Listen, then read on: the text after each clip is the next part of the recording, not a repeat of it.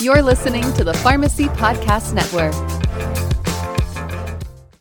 Welcome to the PharmD Money Podcast, where certified financial planner Derek Delaney brings financial education and observation to help pharmacists navigate their most important financial questions.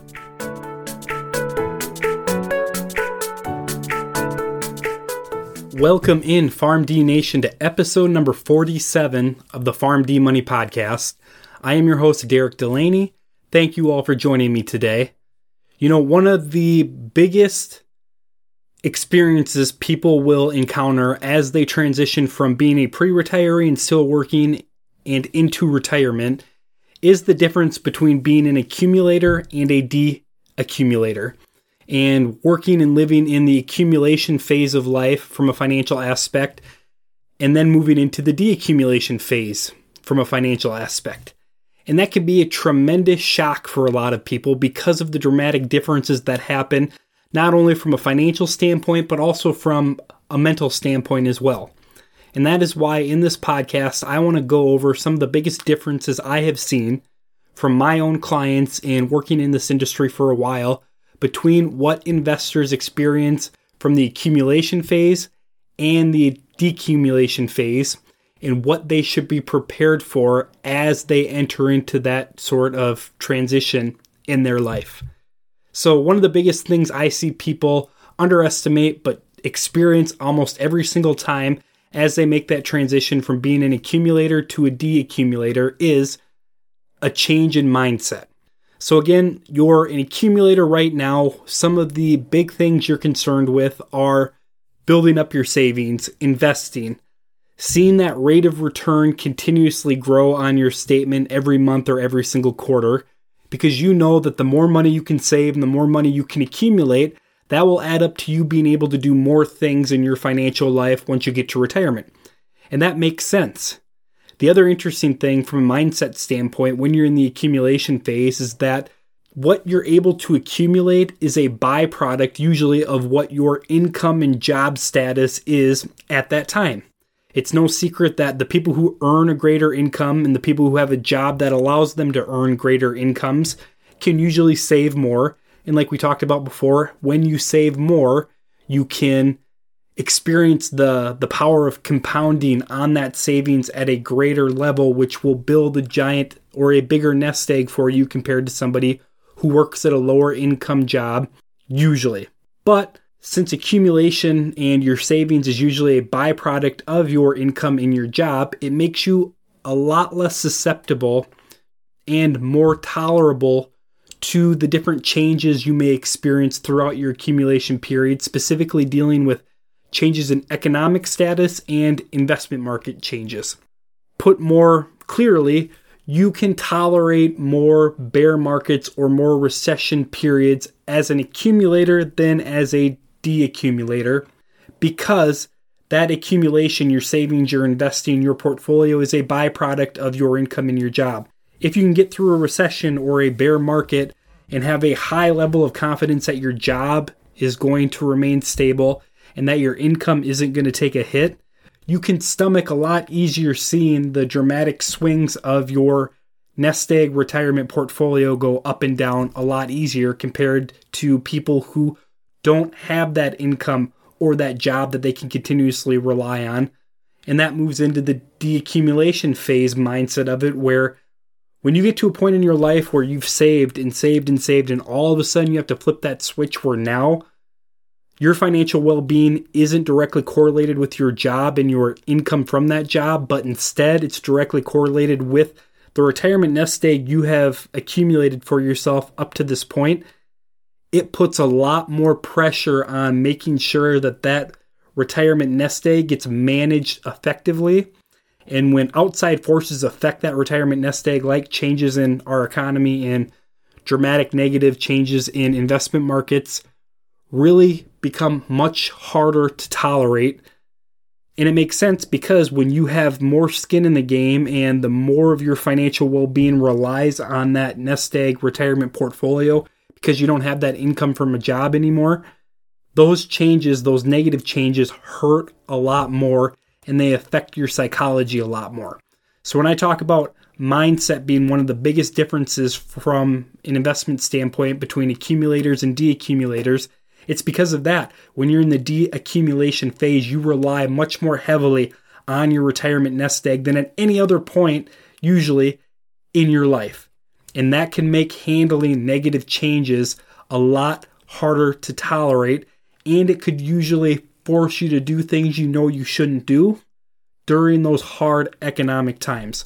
So just be aware that I don't care how strong of an investor you are, and I don't care how tough-minded you are, when you flip that switch from becoming an accumulator to becoming a deaccumulator, your mindset is going to change, and you're probably going to have the opportunity to do a lot of things that you know aren't right when it comes to your retirement well-being that you know you wouldn't have done as an accumulator, but it becomes a lot easier to pull that trigger and do as a deaccumulator. So that mindset is going to shift, and the more you can become aware of that, the more you can help prepare yourself not to make those poor financial decisions during those hard economic times. Another huge difference between an accumulator and a deaccumulator, and I don't think this gets talked about enough, is sequence of return risk. So as an accumulator, you're not worried about sequence of return risk at all. It's why probably a lot of pre-retirees have never even heard of this. Because as an accumulator, you're not relying on your retirement nest egg while you're accumulating, which means when those economic hits take place and investment markets go sideways and drop dramatically, as long as your job and your income are stable, like we talked about before, that can actually be seen as a good thing. Because when investment markets drop and you're still accumulating and you're still saving and you're still investing, you actually buy a lot of those investments that you're using at a lower price at that time. And as long as you know you're going to have an income and a job that you can rely on for everything else, during those harder economic times, you understand that when those investment markets pop back up, you're probably going to have more in savings than you did if they otherwise would have just been going up with no dip in between. But sequence of return risk plays a tough hand for people in that deaccumulation phase. So sequence of return risk is the risk investors face when they're forced to pull money out of their retirement portfolios when investment markets are down. And this can seem really confusing because a lot of people think, well, when I get to retirement, I'm just going to pull my money out. Why does it matter if markets are up and down? Well, sequence of return risk tells us that if you pull a lot of money out of your retirement portfolio and the retirement portfolio has done poorly those first couple years of retirement, so we're talking about those first handful of years, I would say about 5 years, if you experience really bad negative returns, it can do a tremendous amount of damage for your financial well-being later on in retirement. So let's just think about this from a sequence of return risk standpoint. It's your first 5 years of retirement, and all of a sudden we hit the dot-com bubble age again, where the first 3, 4, 5 years of retirement, you experience negative rates of return on that investment portfolio. But since you're in retirement, you're forced to pull money from that portfolio to live off of. You can't just not take money from your retirement nest egg. You need it to live off of, regardless of what's going on in investment markets. So you pull some of those monies from your retirement nest egg every single year, and as you do, the value of those investments keep dropping, which means every time you pull money from those investments, you're actually locking in greater losses. Now we'll take those first 5 years, and then after that we'll take the next 25 years, and let's pretend the following 25 years are tremendous. You average double-digit rates of return on your monies, but you experience that you're running out faster than you anticipated, even though the average rate of return over that 25, 30-year period is or greater than what you expected. Well, the reason that you're running out of money earlier than you thought is because of that sequence of return risk, because you pulled money out, which means that during the latter half of retirement, when you experience those really, really good rates of return, you actually experience those returns on lesser money because you pulled money out at a loss early on in retirement. And that is essentially sequence of return risk, pulling money out of a losing investment early in retirement, which leaves less money in your investment portfolio to achieve those bigger and better rates of return years later, which if you look at the average of investment markets, that's usually what happens from an average return standpoint. So sequence of return risk is something accumulators really don't have to worry about, but it's something deaccumulators have to be keenly aware of, and you need a plan to combat that, because the last thing you want to rely on from a retirement success standpoint is if the first couple years of retirement are going to be great investment years or not. And that, again, is a complete guess for everybody in that situation. Another big difference between accumulators and deaccumulators is interest rate sensitivity. So for accumulators, you're probably not too concerned about where interest rates are at as you're accumulating, investing in savings, because a lot of your money is probably equity driven, which means you probably have a lot of your investments in stock. So you're not too concerned with what bonds are doing or what fixed investment vehicles are doing right now. If you're 45, 50 years old and you're putting a bunch of money into your 401k to help sustain for a retirement that's 15, 20 years down the road, you probably really don't care much about what CDs at your local bank are paying right now. But when you get in the deaccumulation phase, you end up having a high rate of sensitivity to interest rates. It affects you a lot more. The income that you rely on comes from or deals a lot with where interest rates currently stand. And when interest rates are low, you don't get as much income on the amount of principal you're able to put up, which means you're paid less. It's also a lot harder from a deaccumulation phase when interest rates are lower to find places to put your safe money in. So when a lot of people get into that deaccumulation phase, they like to bucket their money because it allows them a visual picture of knowing they have a certain amount of money to be able to choose and pick from at certain stages of their life in retirement. And one of the big stages people set up for themselves in the deaccumulation phase is a safe money bucket. And basically, when interest rates are low, it's hard to find safe investments that are going to produce enough interest compared to different things like inflation that are going to allow you to successfully place a big enough chunk of your dollars into that safe bucket of money. For example, ask any banker you know over the last couple years, any banker or teller, and they will tell you they probably experience it all the time that they get people in their 70s and 80s that walk in or call into the bank all the time asking about CD rates. Because they're always looking for just a little bit more interest rate to be able to take their money and place it in hopes of generating just a little bit more money because they have a bigger need for safe dollars at that point in their life. So deaccumulators run a very high risk of interest rate sensitivity when interest rates are low because as they age in retirement, they become more reliant on safe money. And that safe money just isn't able to produce the type of income and return that they need in order to live off of in retirement for the rest of their life.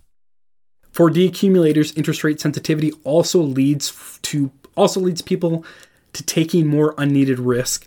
And the biggest area I see this happening is because interest rates are so low on traditional safe investment vehicles like bank products and CDs, people end out chasing after interest through dividend yields. So I have had people come up and they go, well, can I buy this stock? It's paying a 6.5% dividend. That's way better than the 0.001% I'm getting in my savings account right now at the bank. And you talk to them and you go, well, yeah, that's true, but you're also taking on a tremendous amount more risk placing your money in individual stock investments chasing those dividends than you are keeping them safe inside the bank.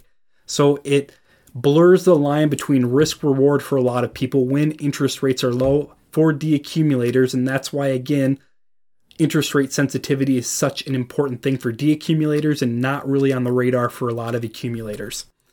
And then finally, tax control is a lot different, in my opinion, for people in the accumulation period compared to people in the deaccumulation period. So people in the accumulation period, they want to earn as much as they can. If you get a bonus or a raise, you're probably not going to turn that down because of taxes. Where when you're in the accumulation period, you have more control over the income that hits your tax return every single year. And you're probably at a point in your life where you're experiencing other type of income sources that you had not experienced before. A few examples of those could be Social Security, pensions, before and after tax withdrawals, and maybe you'll experience a lot more forced capital gain distributions as well. This can lead to a lot of different tax planning strategies and different ways you can save or leave yourself exposed to other kind of taxes. One of the main ones is shadow taxes. Shadow taxes are the way different income or assets get taxed on your tax return dependent on other income you already have on your tax return. So when you have all these different income sources meshing together, they can affect each other in negative ways, which will cause higher taxation on each other that you otherwise will not have even been aware of during the accumulation phase, but you should definitely be akin to during that accumulation phase, because taxes could end up being one of the biggest expenses you face in retirement. So it's important for all pre-retirees, regardless of what age you are, to understand that as you make that transition from the accumulation phase to the deaccumulation phase in your life, there's going to be a lot of things that are going to change, and the priorities in life are going to change dramatically as well. And understanding that and having a plan for those could be the difference between you living a happy and a successful retirement or you living a retirement of regret and unfulfillment, unfortunately. If you're looking for more information about the podcast, myself, or PharmDFP, feel free to visit the firm's website at pharmdfp.com. Also, feel free to check out and subscribe to the YouTube channel, PharmD Financial Planning, for more great insight. Email podcast@pharmdfp.com with questions, topics, or ideas you'd like to hear more about. Finally, until next time, PharmD Nation, be well. The PharmD Money Podcast is not intended to be tax, legal, or investment advice. All opinions expressed on the show are for informational purposes only and should not be relied upon for tax, legal, or investment advice.